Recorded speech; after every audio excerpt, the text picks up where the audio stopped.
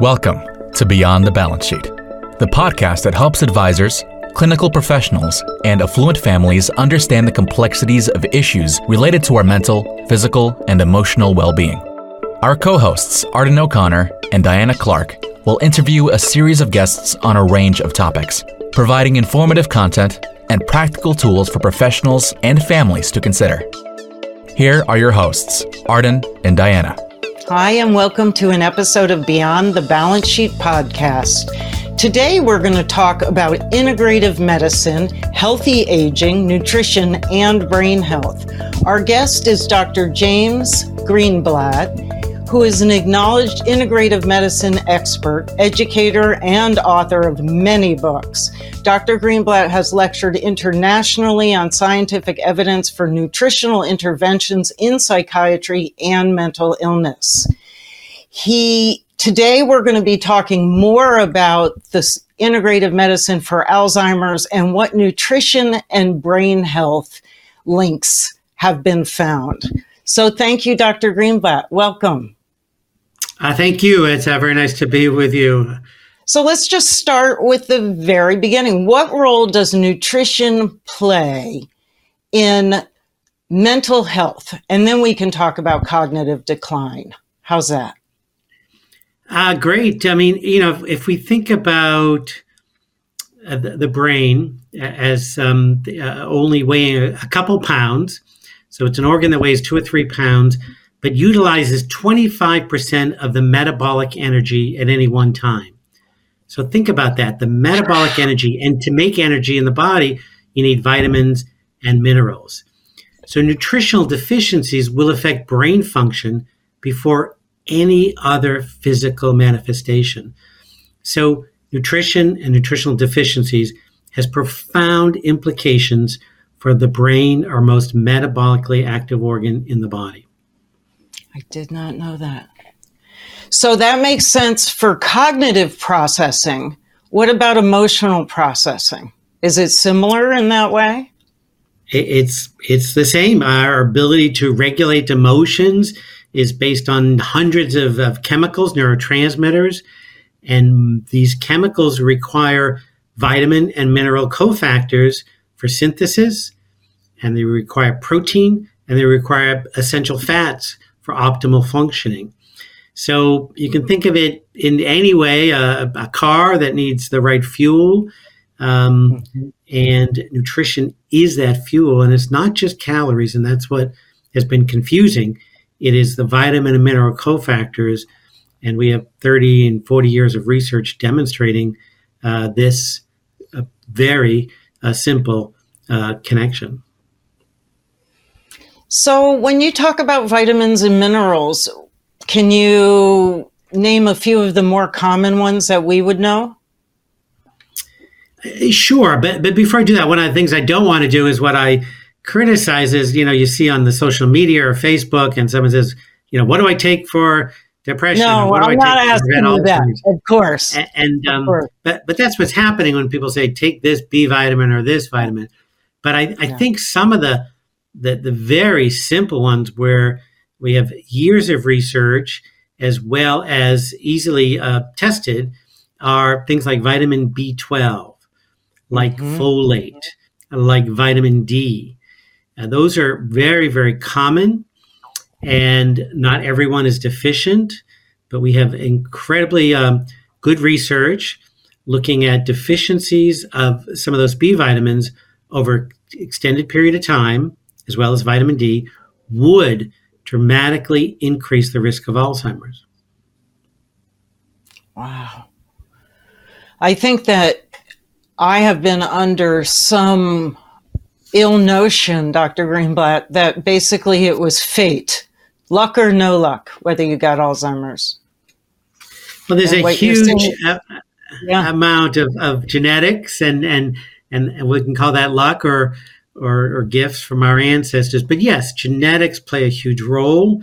But what is that genetic environmental interaction? And that is often nutritional or biochemical.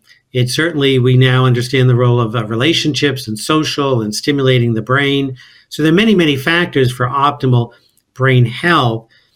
But as a psychiatrist, I just got very impassioned and somewhat angry that some of these simple tests to determine a 40 or 50-year-old's risk for dementia was not routinely done in medical practices. That is surprising, given that the aim of medical practices is that we all be able to age in some ways. And I think that looking at aging, we have to look at cognitive decline. I think prevention is just not something we think about in psychiatry and mental health treatment. We treat the crisis. In cardiology and other fields, we think about, preventing heart disease, preventing cancer. But mental illness or cognitive decline, we're not as aggressively doing research on models of prevention. Absolutely. So speaking of which, in your book, you talk about the benefits of certain vitamins, minerals, particularly natural lithium, for the prevention of dementia. And we are not suggesting people go and get a prescription for lithium and figure out how to take it. But how is lithium as a mineral linked to dementia, and are there any risks associated with it? This has been, the core of my life's work for 30 years. As a psychiatrist, I prescribed lithium as a pharmaceutical for bipolar illness, but there are side effects. But what I'm referring to is lithium as an element, a nutritional lithium, which is in our soil. It's in our water supply. Every individual requires a very tiny amount of lithium. It was actually been around since the Big Bang. It was one of the first elements in the planet Earth, and it's in our water supply. So as we get small amounts of lithium, we've been able to determine that these small amounts can actually prevent Alzheimer's. And we look at individuals that have lithium in the water supply, lower rates of Alzheimer's. It's pretty dramatic. And now we have research studies looking at giving lithium and to prevent Alzheimer's for those with early cognitive decline. That is really fascinating. So now my next question is, because you and I talked about this before the show started, my father, who has been a guest on this podcast, has bipolar disorder and was on lithium for many, many years. Has there been any research suggesting that people who are on lithium for other diagnostic purposes are also equally as protected in some ways from that lithium? Absolutely. That's what started this whole discussion many, many years ago. If someone's been on lithium for over a year, there is, for bipolar illness, prescription lithium, there is a decreased incidence of Alzheimer's. Doesn't mean not everyone will get it, but a clearly identified decreased incidence of Alzheimer's disease for those who have taken prescription lithium. Now, long-term prescription lithium might have side effects, and we have newer studies looking at lower doses lower than we would use for someone with bipolar, having pretty dramatic preventative mechanisms for the progression to Alzheimer's. I'm really blown away. Excuse the expression, but I really am. I have not heard of this. And I consider myself a relatively educated person about health and burgeoning research. So is this pretty quiet? Are doctors currently prescribing this, or is this really cutting edge at this point? There are some very well-respected academic psychiatrists who don't recommend nutritional supplements, who don't believe in a lot of this integrative medicine work, but themselves take low-dose lithium because the research is so clear, and prescribe low-dose lithium to their patients to prevent cognitive decline. But I think the world that, I'm lecturing and speaking to patients and families about with this low dose lithium, which is available over the counter. That is newer, and but there are articles and books and plenty of research supporting very low dose lithium has profound effects on brain function. So switching topics, or same topic, but a little different thread, what are some of the most commonly missed diagnoses in older adults that you see? Well, I think it's at least the three things we just mentioned is not checking or adequately optimizing someone's vitamin D level. Vitamin D is not just for absorption of calcium in bones. Vitamin D affects brain function. It helps make serotonin, a chemical in the brain. And low vitamin D has been associated with depression and Alzheimer's. Simple test, should be done on everyone and should be optimized as we age. Vitamin B12, again, simple blood test, inexpensive, should be optimized as we age, has profound influences on cognitive decline. The other kind of nutrients are just simple blood tests that are ignored. Iron deficiency anemia is often ignored in those that are aging. But our role is to kind of help clinicians and patients understand that some very simple blood tests can help you kind of prevent. And probably one of the most important things I can say, which is clearly established in the research, is Alzheimer's is not a disease we get overnight. Alzheimer's is a progressive decline of pathological changes in the brain that probably occurs over 30 to 40 years. So the earlier that we can intervene, look at these nutrient levels, provide the emotional and psychological support, the earlier we're going to prevent that physiological decline. So what are the other sort of non-nutritional things you recommend for people for maximum integrative health? You mentioned relationships. Are they really important to people? Yeah, I mean, I think we have really good research around our connections to family and others, being supportive as we age and people living better. Optimism and a goal is critically important. Movement doesn't have to be going to the gym, but movement is critically important. Faith and spirituality has also been shown to help, and stimulating the brain, doing something. So there's a constellation of what we call lifestyle. And then the world that I focus in on is what's called functional medicine, looking at more biochemical parameters. And that kind of combination with stress being that kind of modulator is really the goal for healthy aging, that we can kind of go beyond that genetic loading that sets us up. Genetic loading. Can you describe a little bit about what that means? Sure. I mean, we have families where people are typically living to longer life, and there's a genetic component to that. And there are also individuals with risk factors for Alzheimer's and other genetic vulnerabilities. And so there is a genetic vulnerability that plays a role in our health, but it's kind of not destiny. It's not genetic destiny. These are genes that can be changed or supported by healthy lifestyle and certainly nutrient-dense food, and that individual testing that I described so we can optimize brain function.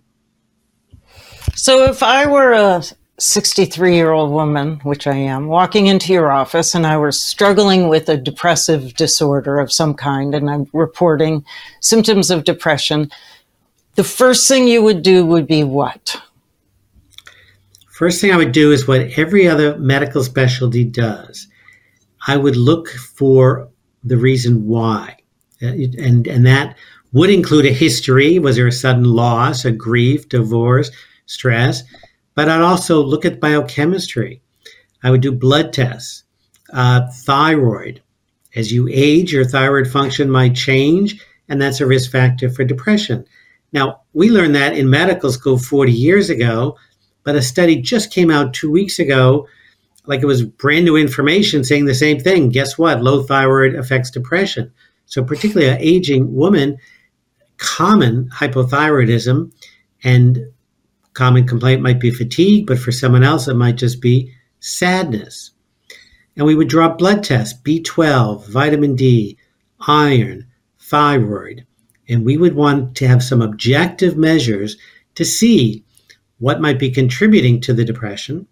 It doesn't mean there's not a role for the symptomatic-based treatment, which could be the antidepressant, but without looking at an underlying cause, these medicines are only partially helpful.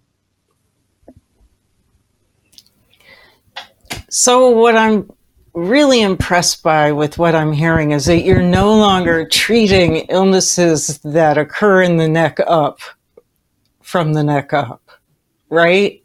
You're looking Absolutely. at I used to start most of my talks, Diana, with a slide that did a man who didn't have a neck, so there was just this gap here, saying psychiatrists forgot we have a neck. They forgot basic anatomy. There's a neck that connects our body to our brain. Absolutely. Yeah. And even, you remember Phineas Gage, the man with the spike in front of his head? That was when I got, oh, right, people change not just from what goes on in their head, but all over their bodies. All over their bodies affects our thinking, our emotions, our stability, our visions of ourselves. Yes, and too common, clinicians just focus on one thing. It could be from the body or from the head, and that's kind of the answer to everyone's question. The challenge in our field is that everyone is different. Our stories are different, our genetics are different, and our environments are different. And what we do with all those things combined makes for a very challenging, sometimes detective work. But I think, as you said, we have to connect the brain with the body. Right. Is there anything else, any sort of case study that you have encountered lately that would be something you'd like to talk about? Well, I see cases all the time, but, since we're talking about cognitive decline, some of the simplest, I have two, relatively recent of a gentleman, one in the 50s and one in the early 60s with memory problems. And one was because they were taking a medication, a statin, and their cholesterol used to be high, but nobody checked it for years. And the cholesterol went very, very low.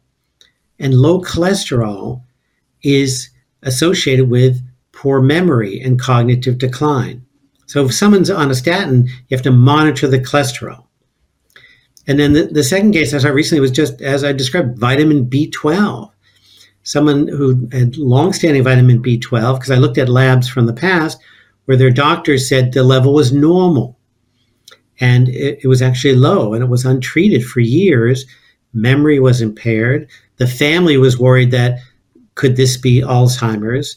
And with B12, with one simple intervention, the cognitive capacity became better, improved, and there was not this fear of someone slipping into dementia or Alzheimer's. For both the person, I would imagine, and the family, right? So how quickly would B12 reverse something like or reverse may not be the right word, but give somebody more access to memory? It depends, how long it's been going on. And that's the key. And that's the advocacy that we all have to do. Because if we were testing routine blood tests once a year on a 50-year-old, that's very different than if someone waited till they were 62 and had 12 years of low vitamin B12 affecting brain function. So it depends. We use B12 injections for more rapid absorption. But for some individuals, certainly fatigue improves quickly.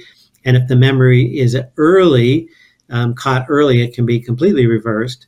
So there is some pretty rapid responses to optimizing vitamin B12. Well, thank you, Dr. Greenblatt. I don't know about the rest of our audience, but I know I am going to my PCP and asking for some blood work here shortly, and to get the information, because that sounds and makes enormous sense to me, to explore all of my functioning, including my vitamins, minerals, and other neurochemicals. Thank you. Absolutely. And then the treatment becomes individualized, because not everybody who has memory issues has low B12. But if 2 out of 10 people do, we can make dramatic improvements in their life and look for the other reasons for the others.